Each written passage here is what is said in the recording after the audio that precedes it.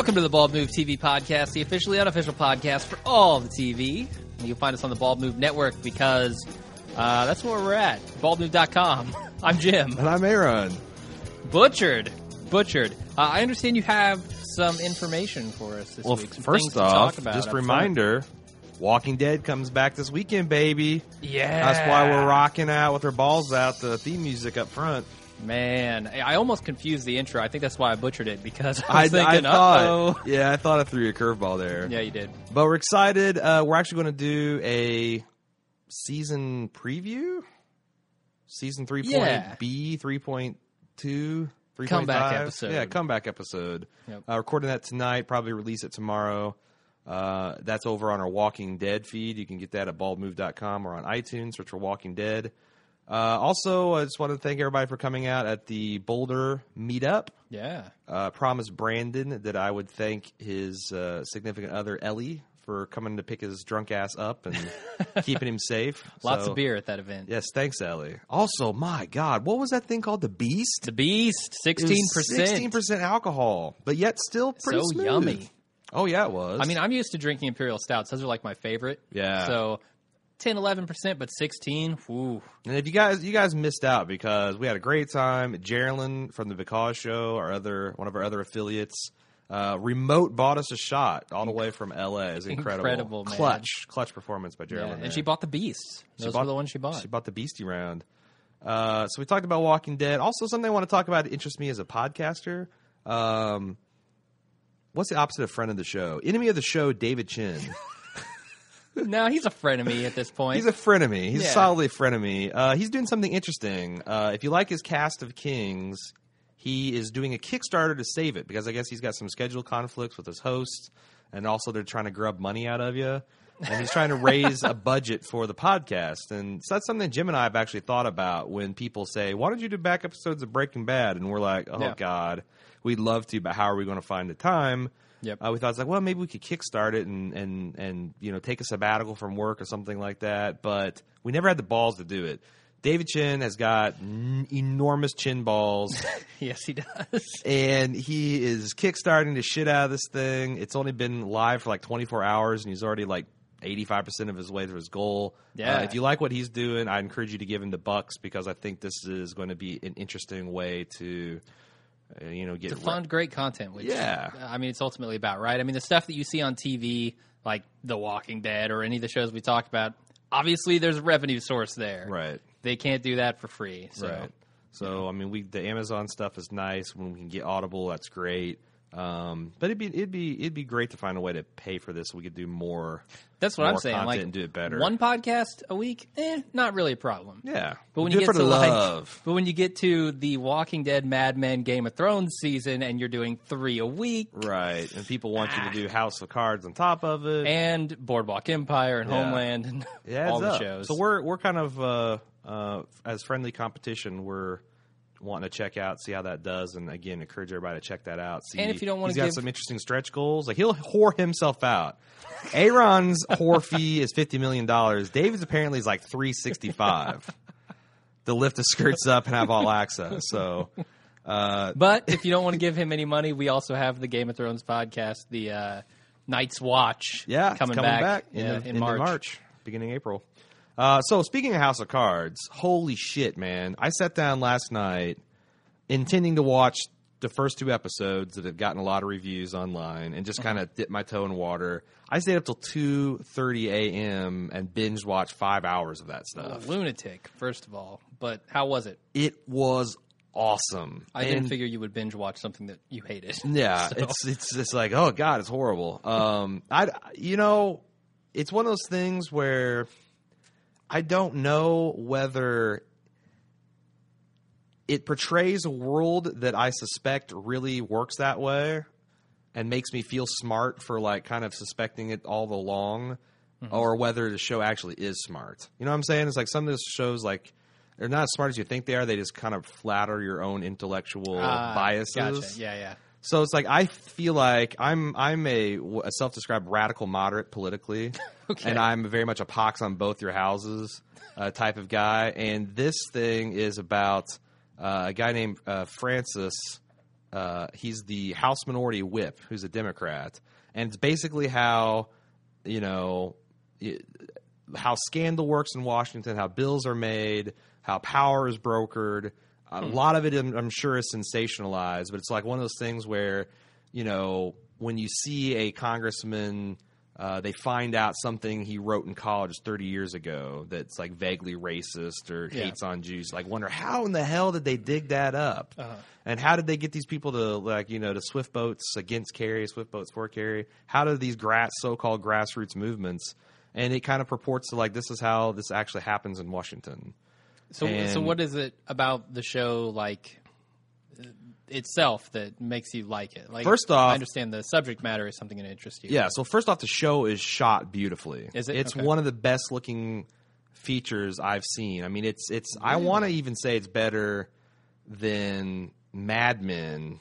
Wow. Just it's steady states, and some of the scenes that they have where they swing for the fences are Breaking Bad-esque and how beautiful there are. For example, there's this one scene where this corrupt senator is trying to wheedle information out of this basically aging hippie, and he's rolling him a fat joint to show that he's not one of the men. And the way that scene is shot, and I think that was one of the ones that David Fincher did. He did the first two, and then you've got a all-star cast of cable directors. I think they got I want to say Joel Schumacher did one. Really? But they're just beautiful. It's beautifully shot, lit, wonderfully acted. Kevin Spacey plays this vicious guy who's got this southern drawl that gets deeper. Sometimes when he goes back to his home state, he thickens it up.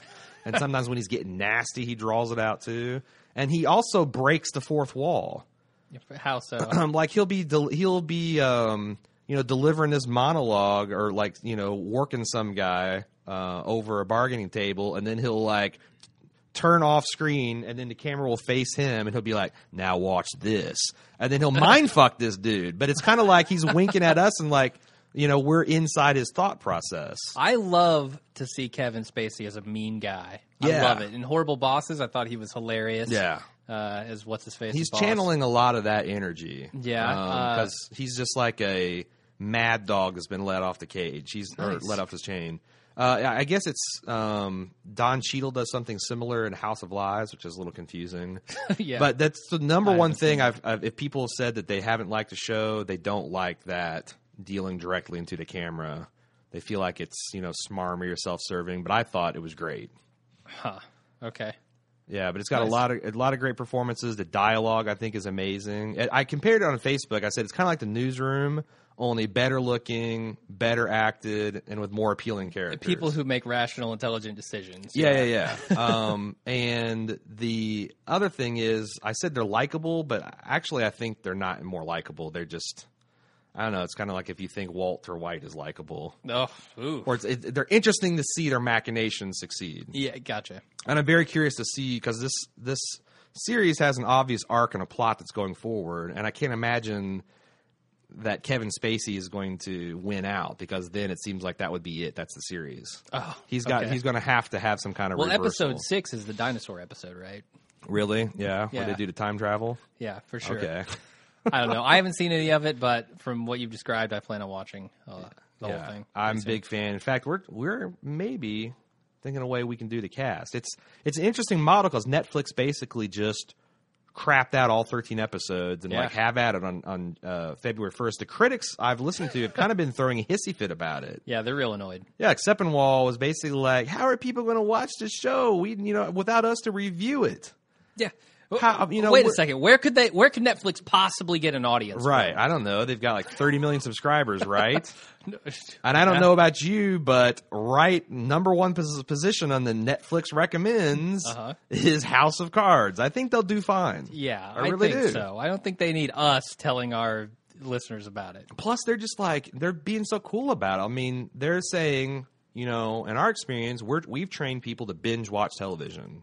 Well, hook the feedback to your face and binge watch this show from day one. Yeah. We're not going to announce statistics for it. We don't give a fuck. This is like a prestige. This is an AMC Mad Men move. Yeah. Oh yeah. Totally. And they're following. I mean, I know they had Lilyhammer, which I don't know anything about, but they're also this summer going to do Arrested Development. Yeah. I think this is going to make it really hard for them to get excellent content from other providers. You do? Frankly, yes. Why? Because I think if Netflix sees a big cash influx or just like a boost in popularity from this, the other stations are going to get nervous. Like AMC is going to be like, well, Netflix is going to start producing all their own content. What are they going to need us for in 10 years? Well, it's funny enough because this is a British television show that's been imported to America, and they shopped around the script, the pilot, and it was up for grabs. Like HBO bid on it, a couple other channels bid on it, but Netflix is the one that brought it home for $40 million. Wow. So, and I was looking at an article on the economics behind that. They basically say that Netflix would have to grow between 10 to 15% for that to pay off. But coincidentally, that's how much their annual uptake is anyway. Oh, okay. But it's like they're not just making money on that because there is product placement all over the fucking place. Oh, I bet. It's not offensive. Like Kevin Spacey, his wife comes home and finds him playing Call of Duty. Yeah. And he's eating a big old box of Honey Nut Cheerios and he's drinking a sports drink prominently. He drives a Kia Sorento. Yeah. The all new 2013. Yep. 2014 now. So yeah, like I said, I think everyone that has a Netflix subscription should check it out. It's free. Watch the first hour. If you don't like it immediately, no harm, no foul. Okay, well, I will do that. Also, it's kind of cool is that the episode links are anywhere from I think 47 minutes to 60 minutes. Like they're not having to be edited to fit in commercials or at a particular time slot. So I feel like that's awesome. Every episode has felt tight, and I realized that it's probably because they could edit it for pacing. Yeah. Not just for any arbitrary commercial needs or anything like that. That's cool. That's really cool. Anyway, so what are our 3 flagship shows we're going to talk about first? We could do Downton, we could do Girls, we could do Justified. Host choice. Let's do Girls. Girls? All right. Yeah, let's start out there. So Hannah decides to host a dinner party. She does, indeed. And she apparently invites everyone she doesn't want to be there because Marnie shows up, Charlie and his girlfriend show up, and everybody hates each other. And it turns into a big shitstorm. Shoshana and Ray show up, and Shoshana finds out that Ray's living with her, or realizes that he is. I can't believe you don't like what her name was. Shoshana. Joja Momet, or whatever her name is. They call her Show. No, but that's her real name. Oh, yeah, okay. I can't believe because her I'm acting performance where her. she slowly dawned on the fact that Ray had moved in on the sly was hilarious. Yeah, no, the actress is great. Yeah. She's just playing the most annoying character under the sun. Oh, I can't stand that character. I disagree. And in fact, I'm going to go ahead and read his feedback. Roger Dotsey disagrees too. He says, Shoshana's my favorite. Obviously, she's annoying, but she's annoying in the most hilarious way. I'd say she's the most representative of today's culture, especially here in the Midwest, where quite a few girls are too into their cell phones, watch crappy TV, adore Sex in the City, etc. Agreed. Interesting. Agreed. I think she's a realistic character, but a freaking annoying one. Yeah, I don't know. I'm not aware of this. I mean, I'm aware of all these girls' kind of stereotypes, archetypes. I don't know any of them as far as close friends of mine. Yeah. But, I think I love her, and I love Ray and her together. I'm kind of worried that she is, shacking up with this 33-year-old or 32-year-old loser. I don't know. I mean, yeah, it sucks that the guy's a loser, right? Yeah. But they obviously care about each other. I thought one of the best scenes in the episode was when they were sitting in the subway, and they both just said, "Hey, I love you." Yes, that's true. But I'm sure she could love him, but he's 32 years old, and I don't care if you're not making a lot of money, but are you doing the thing that you're passionate about? Yeah. I think she even made that point. It's like you have so many things you're passionate about, but you really don't do anything. Yeah. That will get old for her pretty soon if he doesn't, But on the other hand, maybe someone finally believes in him. He'll blossom. Yeah. Into a beautiful Ray plant. Instead of the angry Ray Venus flytrap he's been. Yeah. I don't know. I thought the tension in the dinner scene was pretty awesome. So great. Yeah. Once Marnie and Charlie's girlfriend start chatting, I was just like, uh-oh. Right. It's going down a bad path. Marnie v. Audrey. Yeah. By the way, Marnie is like the championship insult drinker. She first displayed her talents with her mom when they were, had those big kind of like sideways gulps out of the wine glass. Yeah. But when she's like, where do you get your headband?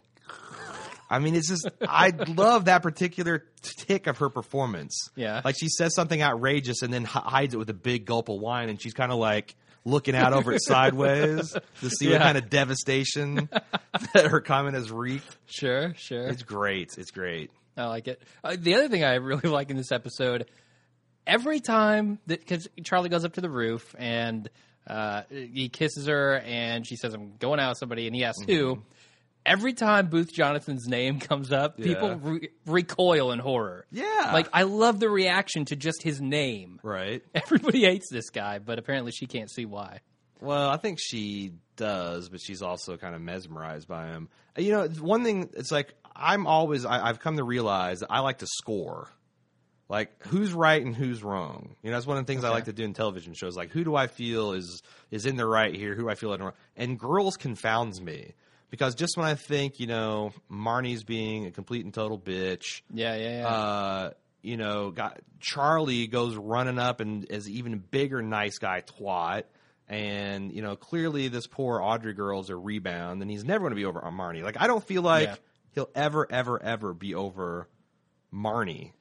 I think you're right, yeah. I mean, he will, obviously, but not with this particular Audrey chick. And not if he keeps her in such close proximity, right? Like, that's the thing that's really fucking with him, is he's seeing her everywhere. He could use a clean break. Constantly thinking about her. He's got to get away from that. But also, he's got this annoying nice guy tick that, just because she's annoyed that you're rubbing your new girlfriend in her face means she must like you still. Yeah. No, both those things can be true. Like, I've had plenty of women that I never really want to see again, and they didn't really leave in the best terms, but I still wouldn't like to have their current love interest rubbed in my face, especially if they're going to be all kissy and I'm attending the party stag. It's like a human thing to be jealous of people that you've been with before. So, for sure. You know, again, they're all young and they don't know this, but how, you know, Hannah continues to drive me crazy, right? Why? Well, I feel like she deliberately started some of this shit. She invited Marnie, knowing that she would probably show up, and then when she's like, you can't invite someone and expect them not to. Marnie comes out of the bathroom, is like, you know what, I'm just going to leave, and then she basically demands everyone stay here, and endure the awkwardness. Yeah, it's ridiculous. I mean, she has some weird mental tics as well. Yeah. I mean, none of these characters are perfectly normal. Right. And I think it's also, I mean, part of their struggle.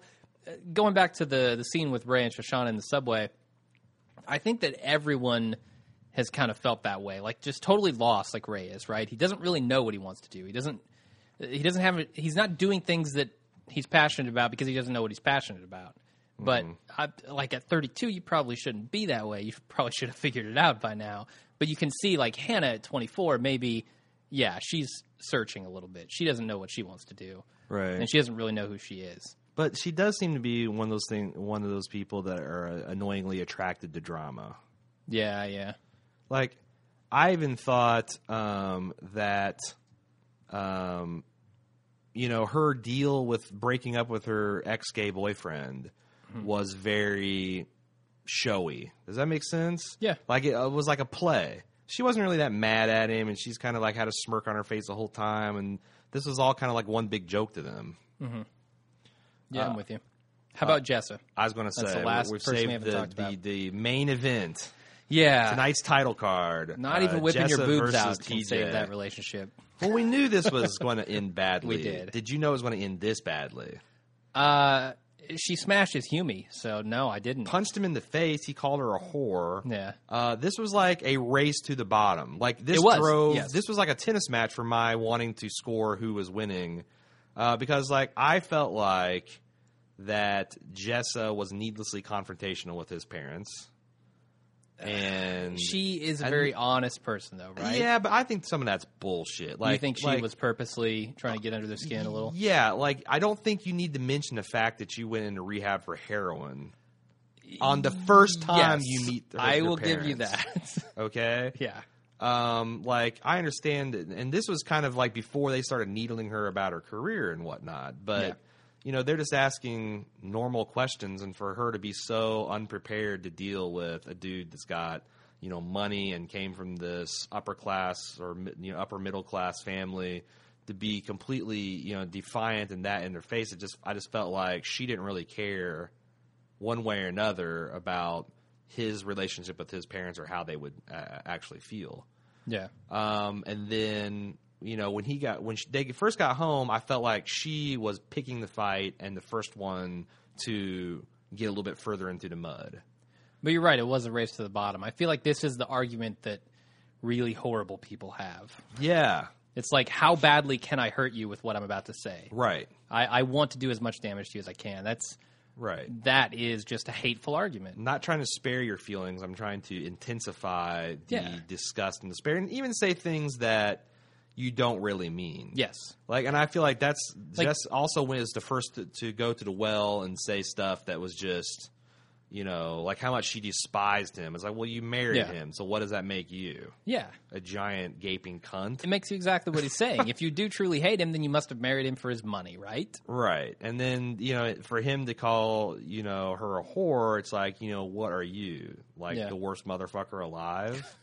You married her, so what does that make you? I mean... Yeah. It was fascinating and painful to watch. Do you think... I think that's what girls does a lot of the time, and it's interesting. Do you think Jessa learned a goddamn thing? No, of course not. She's going to think she was totally in the right here, and she never made a single mistake, and she's going to go on doing exactly what she's always done. I felt like maybe she would have, but she went to Hannah, who is the first to, let's not keep this at a real level.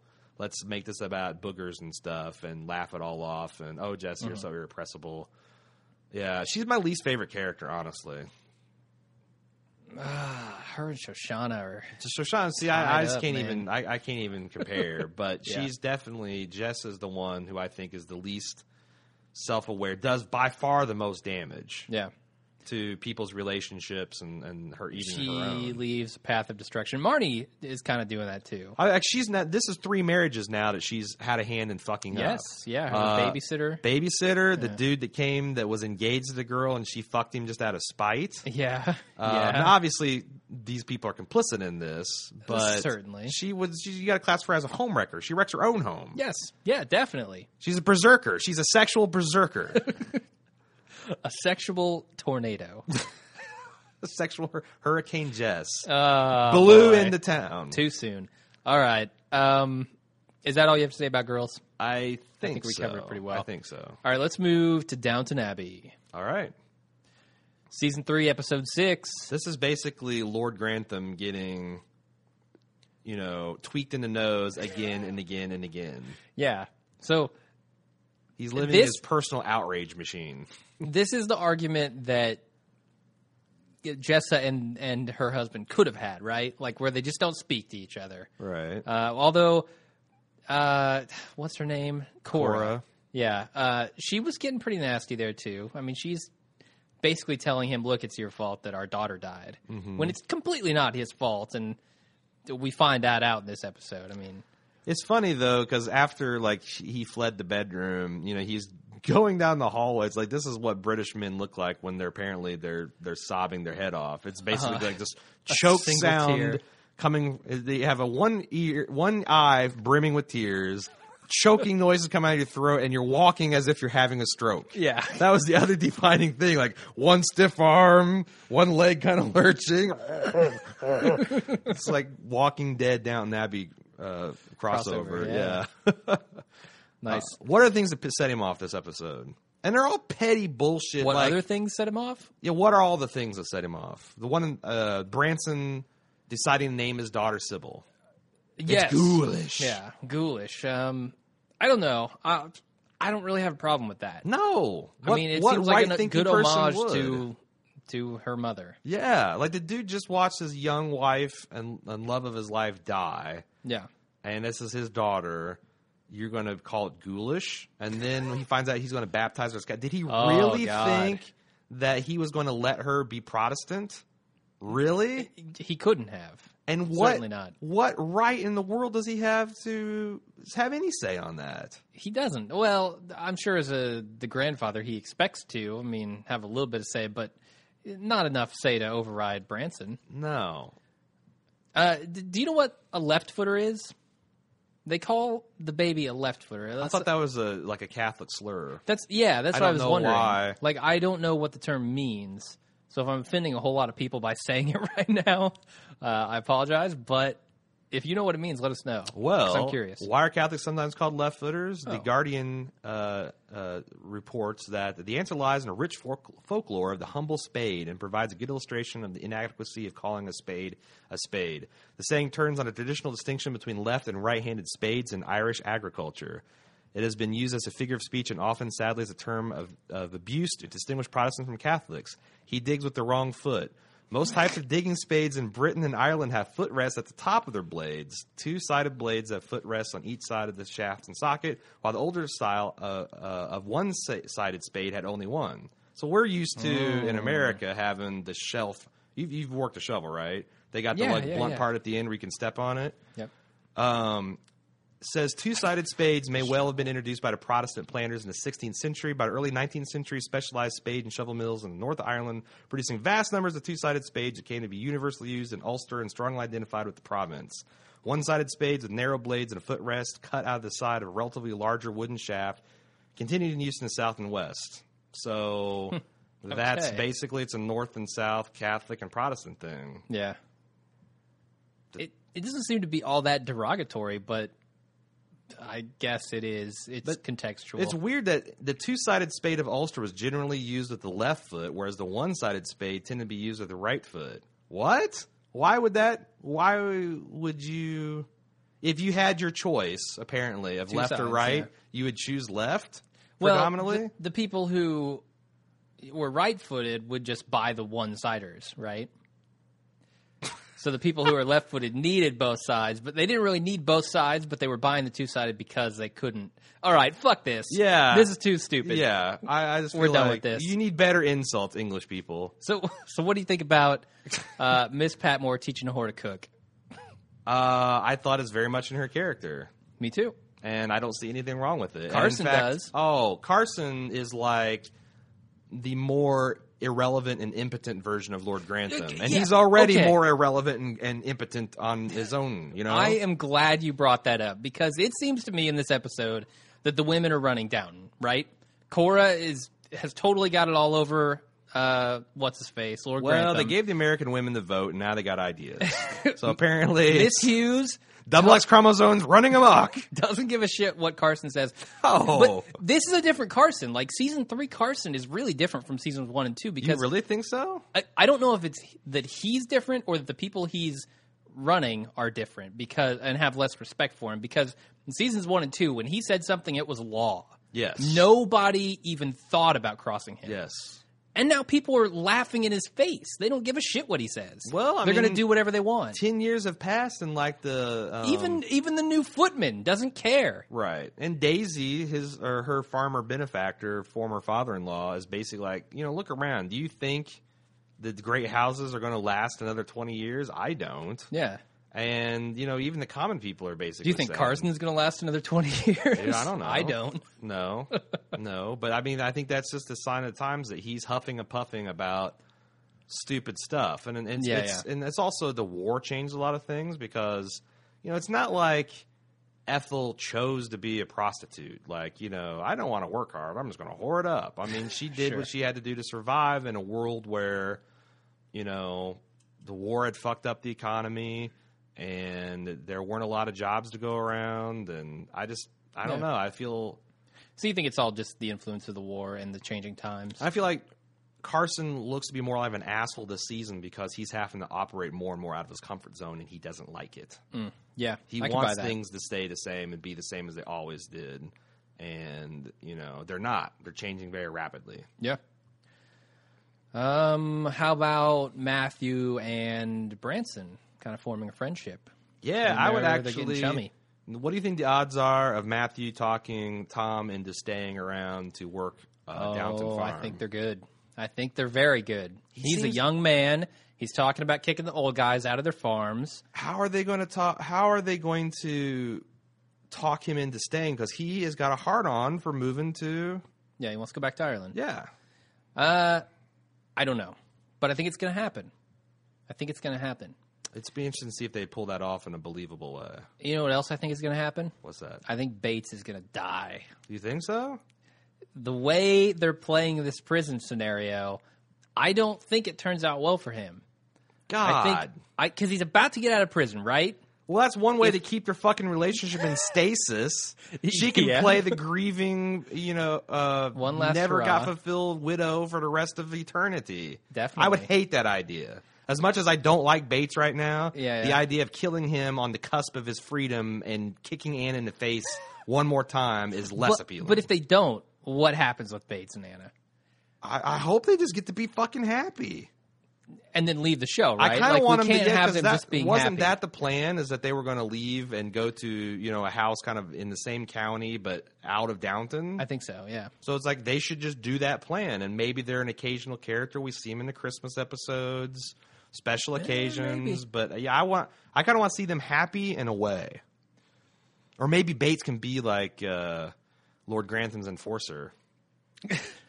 Yeah, he's rolling Because this dude's rejuvenated in prison. Yeah, He he doesn't is. need a fucking cane anymore. No, he doesn't. Fuck that torturous leg brace he was wearing. He's shivving guys, Yeah. threatening to slit people's throats. Again, the prison politics crack me up. Yeah, it's kind of ridiculous. Bates is some schlub from the street, and he comes in and there's these weird political connections between random prisoners and the guards, and Yeah. he solves the problem by threatening to cut the guy. I don't... He would just get shivved the next day in the yard. If this guy's powerful enough to have the governor set against him, Yeah. yeah, I think that would be really easy to do. Yeah, for sure. So I don't know. I'm kind of with the up yours downstairs guys when they don't like Bates. Oh, I wish they would make that Shiv Bates T-shirt. I think that would be a good seller. That'd be sure. a brisk seller for them. All right, what else do you have on Downton Abbey? What do you Anything think about Daisy's offer by her father-in-law to run the farm? Oh, to run the farm, yeah. I like it. I think that would be good for her. I mean, he's going to leave her everything, right? All his tools, all his money, all of his stuff to make food, and I think she'd be happy with that. Yeah, I think so too. She might want to take Alfred with her. Alfred? Yeah, the footman. Well, do you think Alfred wants... I can't... What does Alfred feel about her? I can't figure it out. He doesn't like her. He likes the other girl. Yeah, but forget sometimes her I name. feel like he would settle for her if the other girl doesn't turn around. Yeah. Well, to be fair, whoever's going to be with Daisy is going to be settling, I think. Jen Banks on Facebook says that she thinks she should take Edith with her because Edith loves to drive and she can drive the tractor around in the field There you go. and write her articles. Okay. So that's, I don't know. It's like the other thing is all these characters, if she leaves and Bates and Anna leaves, there's not going to be that many people left. Yeah. And you notice there's like an army of maids and servants that we never even meet. Yeah, I saw some sitting at the table this time, and I was like, who is that? Right. Oh, it's random It's like Footman X. like the redhead Wilding that they replaced from season 1. Mm-hmm. She got replaced by someone we never met, and Edith the whoremonger, or what's the opposite of whoremonger? The whore-iser. It got replaced by somebody that we've never met, but they're still around the house doing things. Oh, yeah. There are a lot of servants in this house. Yeah. Let's see, what else? What about Cora and Robert's marriage and how that got resolved? It was a little suspect. I mean, Cora, the doctor was clearly reluctant to tell them this information. But it seemed like it's accurate information. It did. I don't think the doctor would have said it if it wasn't accurate. Right. But it instantly made Cora forgive Robert, which Right. I think it may have taken a little bit more time to let that information totally sink in. Yeah. Just he turns around, all of a sudden everything's forgiven and it's okay. Plus, we're talking Little weird. about there was a chance to save her versus no chance at all. Yes, there's that. But, again, that's the thing I didn't figure out is that it's not like Clarkson has covered himself in glory over the years. Yeah, and he did say the chance was infinitesimal, so it's like... Yeah, I was thinking about, like, One in a million 1920s emergency cesarean. Yeah. With the hygiene standards of the time. I'm not signing up for that. Yeah, that seems like it'd be pretty bad. So, what do you think about Ethel preparing a luncheon for the Crawley women? Do you think do you think that actually will be a topic of scandal? if it was before the war, I would say yes, definitely. Now that we're after the war, I don't know. A lot of stuff is changing. I think, Robert obviously thinks it's going to be a big deal. I'd be surprised if they don't address it at all in the future, but I don't see it being nearly as big of a deal as like keeping Mary's secret was, you know? Right. Well, so there's also this like love pentagon happening where Thomas and no. the new footman. Daisy is hot for, who did you say his name was? Alfred? The big tall guy? Yeah. Who doesn't fancy her. Alfred is hot for Ivy, who doesn't seem to fancy him. Ivy is hot for Jimmy. Yeah. Who I don't think fancies her, and I actually think fancies Daisy. And then Thomas is hot for Jimmy. Oh, you think Ivy and Daisy? Ivy's after Daisy? No. Jimmy's after Daisy. Oh, yeah, I think Jimmy likes Daisy for some reason. Maybe. And then, Thomas is there. Panting after Jimmy. Yeah. And clearly now the long game that O'Brien is playing is becoming clear. Like, I feel like Thomas is just going to try to rape Jimmy, thinking he has a clear, go ahead. It's going to be I don't know exactly how it's going to be. He's going to like just grab him in a corridor and kiss him. Probably. And then it's going to be scandal, and then I guess Thomas gets drubbed out of the service. Yeah, is that O'Brien's ultimate goal, is to get Thomas out of there? I think so. I mean, she's a vicious woman. She is a vicious woman. And, Thomas would, I think, try to do that to her, and definitely tried to hurt Jimmy's chances. Yeah, I thought after killing the new heir, she would soften up a little bit, but right. Maybe not. Well, she softened up to Cora, obviously. Yeah, definitely. She's insanely loyal to her. So, we got anything else to talk about? No, I think we're good. Okay. I had a piece of feedback from Simon M. He said, hey, we're enjoying a new podcast. He wanted to know, last week we were asking about toffee-nosed. He said toffee-nosed means stuck up, snobbish, or pretentious. In fact, the word toffs is used as a slang term for the upper class and aristocracy. Yes. There, I got it right. Third time's a charm. Someone who is toffee-nosed is someone who thinks they're superior to everyone else. I also thought maybe, did that refer to the color? Like they're also brown-nosy a little bit? That's what we were speculating. Or like they're got the snuff boxes out, Like, how did they get toffee-nosed? I understand what the meaning is, but where did it come from? What's the etymology of toffee-nosed? Do rich people just eat toffee? They're just like all about the Heath candy bars, and they're rubbing them on their noses. They love them so much? I think so. I think that's why. So, all right, let's move on. Speaking of main events. Main event, Justified, episode 405, entitled Kin. What do you think of it? I feel like I owe Yost and company an apology because I was very skeptical about this mystery. And I'm like, I don't really give a fuck. And I got to stop judging season-long plots on the first episode. Which mystery are you referring to? The Drew Thompson. Oh, okay. It burnt me in the flash forward. Hating on that burnt me in Breaking Bad, and hating on Drew Thompson has burnt me now because this is turning out to be brilliant. I agree. The fascinating thing about the show is the tension between Boyd and Raylan. They put that off on a slow burn. They've let them both kind of investigate this mystery. It's something that ties Arlo and Boyd's old man together. And like last season, Yost slowly put in pieces against Raylan, where you're thinking, "Oh my God, how's he going to get out of it?" Now it's Boyd's turn. Yeah, and it's another reason for Theo Tonin to get involved. Yeah, we're always happy to see that because that means Wynn Duffy's involved. Yeah, that means let's talk about Wynn. Okay. I'm kind of worried that Wynn is getting a little dwarfed here. You know what I'm talking about? No. So like Star Trek The Next Generation, anytime there was a new alien or character that they wanted you to know was a badass, he would kick Worf's ass, throw him through a door, do the double hammer fist and flatten him, because the audience knew Worf's a badass. Yeah. But if Worf gets his ass kicked every other week, is he really a badass? So like Wynn Duffy is a badass. So whenever they want a character to be respected instantly by us, they have like the carpetbagger rolls up tough and makes him his lackey.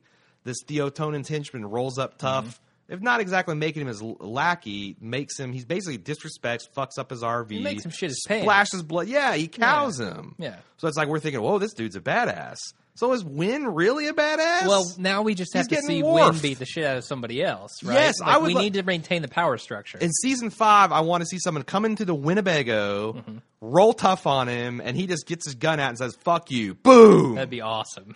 Lunkheaded meathead that I don't know what your name is. Go bury him out in the median, and let's pull on to the next town. Yeah, Wynn doesn't really get very involved in that type of stuff, though, right? I mean, he lets his men handle that.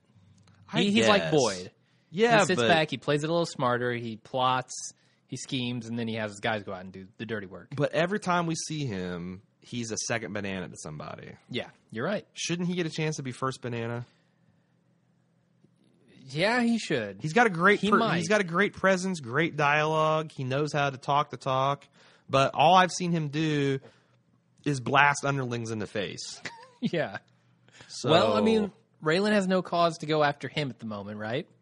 So if he does bag Theotonin, who's left? That's Duffy. Duffy's in the driver's seat in Lexington. So maybe that's his path to power. I don't know. We'll All see. right. Every time I watch this show, it's weird because after watching it for a while, I'll kind of take for granted the amazing things about it. Like the dialogue. I just noticed when it came back, the dialogue is so freaking amazing in this show. I just did that with the theme song this week. The theme song for this show is so good. I like it. It yeah. sets the tone perfectly. Yep.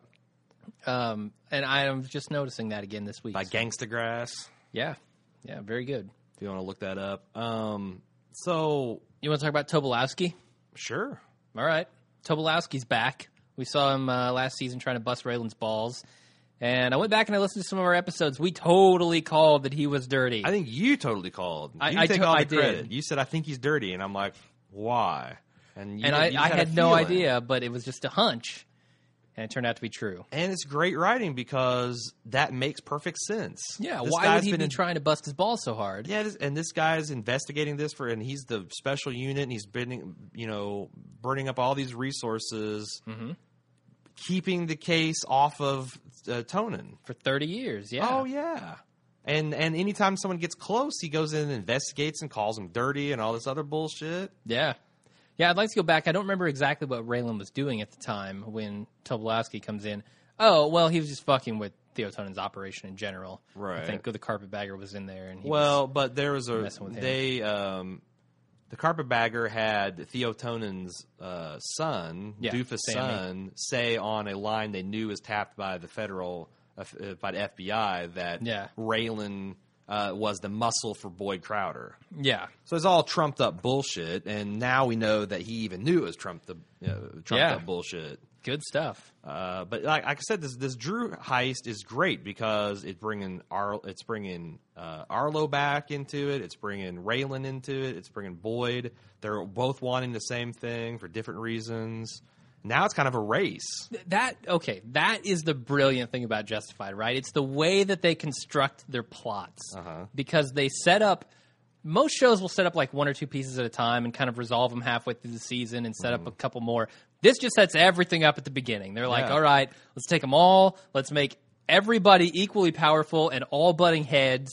And then the interesting part about watching Justified is seeing where all those pieces fall, seeing how it shakes out. Even minor things like the teenage girl and her dumbass boyfriend that you thought was just some random plot. Then you got a connection to Drew. Turns out to be, this aging Harlan mobster who's stuck at home with a leg bracelet. So he sends his daughter out to do his dirty work for him. Brilliant. Super awesome. Yeah. I love it. So I didn't know because I haven't seen Deadwood, but apparently the guy who plays, I can't even remember his name, but he was a main character on Deadwood too. He played the Hearst character on Deadwood. Was it Josiah? Yeah, it's Josiah. Oh, yeah, right? Josiah Cairn. Yeah, Cairn. and of course, Timothy Oliphant was a sheriff. We before the show, we watched a clip of them having a fight that's very similar to the car drag that he led him on. That this is one thing that kind of bugs me. Raylan can't get away with all of this stuff, right?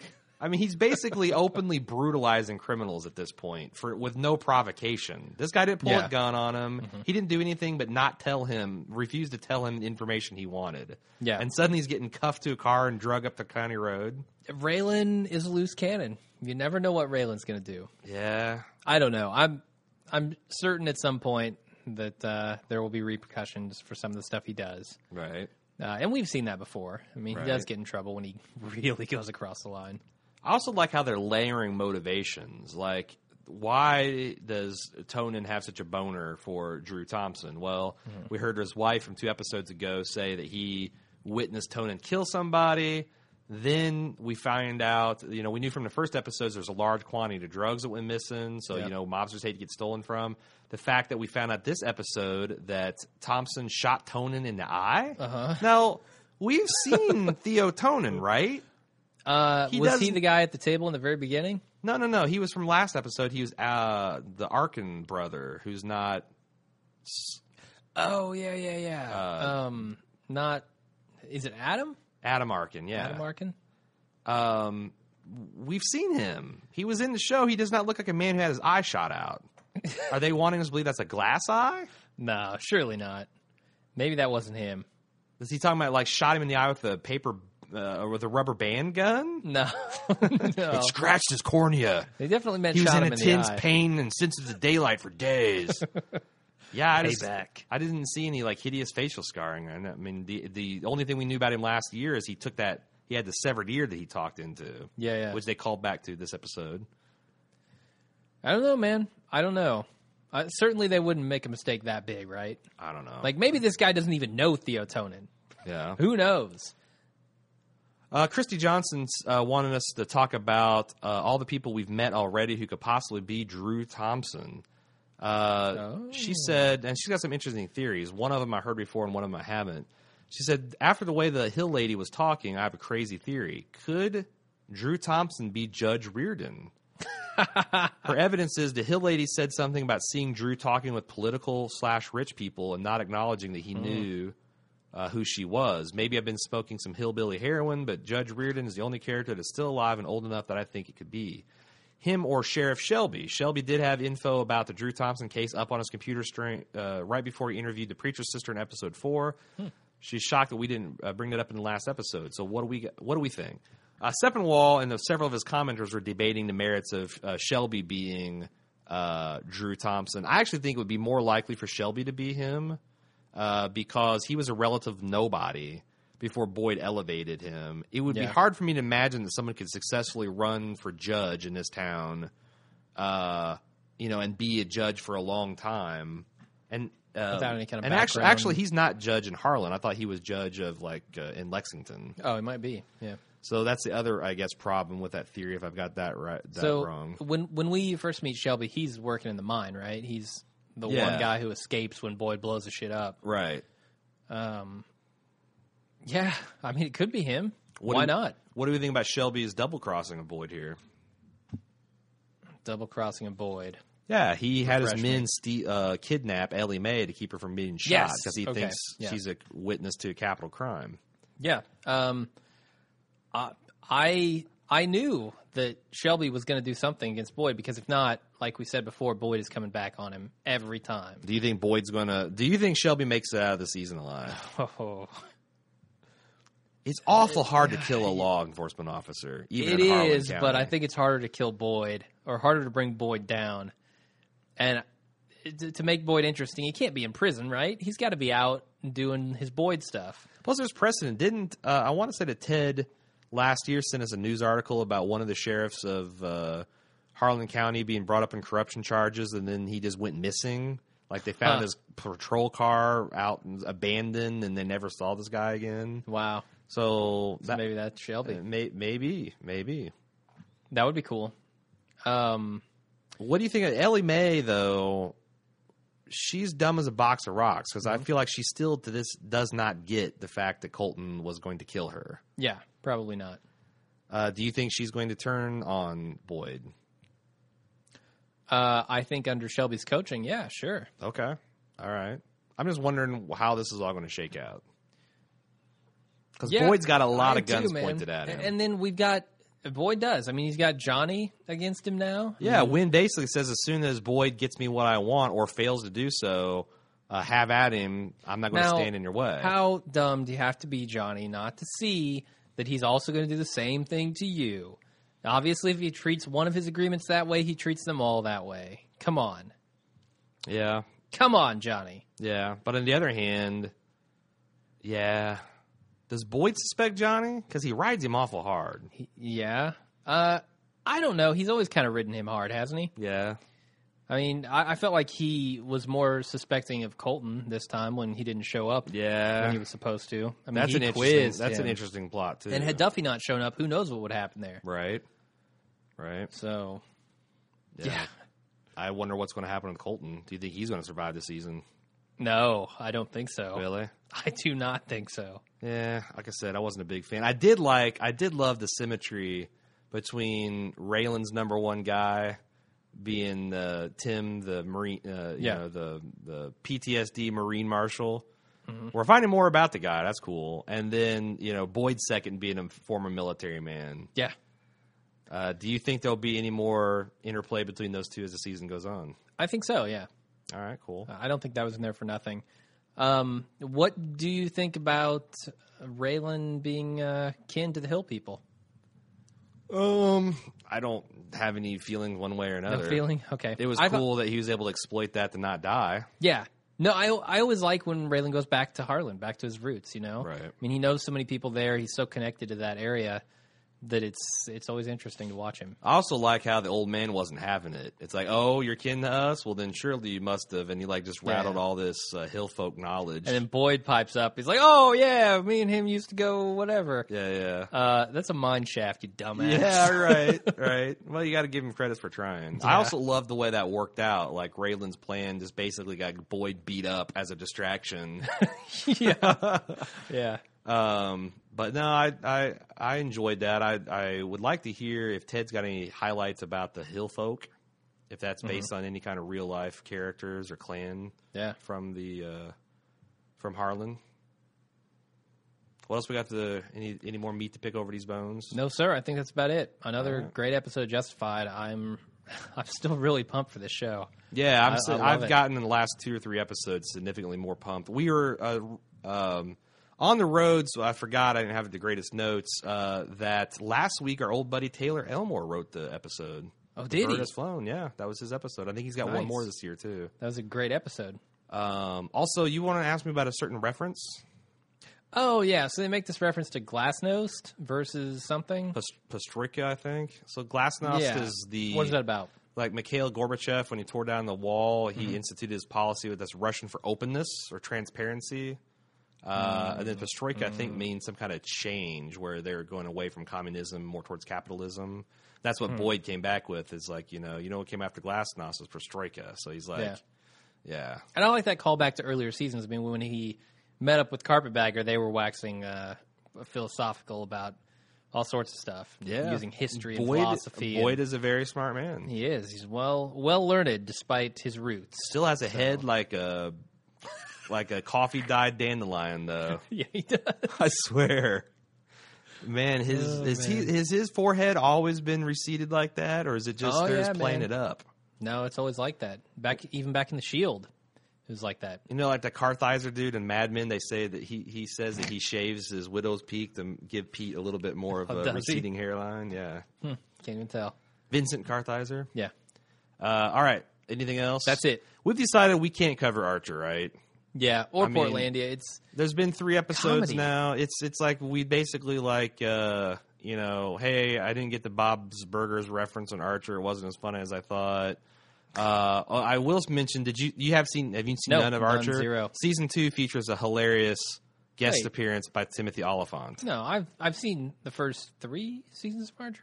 No, I'm saying second episode of this season features a hilarious cameo by Timothy Oliphant. You said second season. That threw me off. Sorry. That's me just being an idiot. But yeah, it's like, I could talk a little bit about that, and it's been funny. I don't think as funny as previous seasons. I think season 2 is the funniest Archer. Yeah, I agree. The breast cancer rampage was hilarious. All right. That's it. Do the outro, man. Outro sequence. Got a little bit of pimping to do. Dave M. From DVMPE Podcast Empire at DVMPE.com said he's got a new show out, and we try to help out our fellow fans trying to hustle. It's called the TV Resurrection Podcast. Ooh. You can find that on iTunes or DVMPE.com. Do you know anything about it? Yeah, so basically they're doing one episode retrospective debates about shows that are no longer in air, either by completing their story, like Fringe or Lost It, or becoming canceled, like Carnival or Twin Peaks. Nice. Which is interesting because I was talking about with the Captain Lou Albano, Noelle Albano rather. She was asking if we'd ever consider doing a Twin Peaks podcast. Oof. Kickstarter. But anyway, he just wanted to do these one-off episodes about shows that they weren't podcasting about, or nobody was, because it was before that. I think it's a great idea because there's a lot of awesome TV shows I feel like I'm the only one that ever liked. Like, it'd be awesome to do one about Airwolf, or like Earth Final Conflict, MacGyver, or Sequest, or MacGyver. Yeah. X-Files for you. You loved X-Files. Oh, I did love X-Files for the first 5 seasons. Yeah. Right around, I think it was the movie, or the season after the movie I kind of bailed on. But he just posted the first episode 2 weeks ago, retroing Lost. They're going to do one a month. If that sounds great or a good idea to you, then check them out, dvmpe.com. And that's sufficient pimping. Now the outro. We are part of the Bald Move Network. You can find all our content at baldmove.com, including our coverage of The Walking Dead, which is coming back next week, this weekend, this Sunday. Game of Thrones and Mad Men coming out in about another 6 weeks. Breaking Bad, and of course our newest TV podcast. This is where our year gets hellacious. Yes, and we kicked it off right because we just got back from Colorado, where we had the aforementioned BiPAX meetup with the Personal Arrogance crew. This week they talked a lot about Magic the Gathering's latest expansion, Gatecrash, which we played the shit out of over the weekend. And they talked about their favorite subject, beer. And the Because Show, again, as I mentioned, Geraldine, Susan, and Amy all bought us shots in the Rocky Mountains. That was awesome. I can't wait to hear this episode. It goes from discussion of Legos to a $1,000 sex toy. Yeah. Do you know what a Sybian is? Both of which I love. I do. As a matter I do of fact. too. Yes. I do. And, I've seen the porn. I know what it's about. Yeah, Geraldine last week was beating around the bush, like not saying what it actually was. And I was like, oh, yeah, it's called a Sybian. Right. It's a giant piece of sex furniture, basically. Yeah. And I can't wait to hear. They also have something called Levi's moisturizing jeans. Oh. And apparently they've played we drunk dialed. Eric actually had the phone in his hand, but we were all in the background. We drunk dialed them Like after 2 they in the bought us morning. shots from 2 in the morning. Good Great, stuff. great weekend. Anyway, you can leave us feedback at tv@baldmove.com. We do read feedback. We're not doing a lot of it because we're trying to get through a lot of stuff here. But if you got a particular question or something you want us to discuss, tv@baldmove.com. You can also get a hold of me at facebook.com/baldmove. Jim holds down Twitter @baldmove. Boom. We can appreciate all their reviews and ratings on iTunes. That's the single biggest thing you can do to help us market this podcast. If you want to help us pay for it, use our Amazon.baldmove.com affiliate link, or you can click on the orange banner at the top of our site. I've said it again. I've said it once. I've said it a million times. It doesn't cost you anything. It doesn't add anything to your cart. It doesn't add any special handling fees. Nope. It just takes a bite out of Bezos. Yeah, it does. Takes some of the Bezos bread and puts it in our bank. Distributes it to the people. Yes, and we like that. So appreciate everyone that does that week in, week out, month in, month out. It helps pay the bills. We love you guys. And also tell a friend. Work, family, social circles, mind that shit. Definitely. Pour us out. Absolutely. Baldmove.com. If you work in retail business, just speak to your customers about it. There you go. Print off our homepage and just hand it off to everybody. It's like, put it under Like a flyer. Go out and hand it to the parking lot and put it under people's windshield wipers. There you go. We won't get hate mail for that at all. We need to come out with greeting cards. You know those greeting cards that when you open them, they play noises? We'll just have it play a podcast of ours. Well, it'd have to be flagged mature It or would be. explicit. Yeah, Be sold in the explicit section. definitely. All right, that's it for this week. Thank you, everybody, for listening. And until next time, I'm Jim. And I'm Aaron.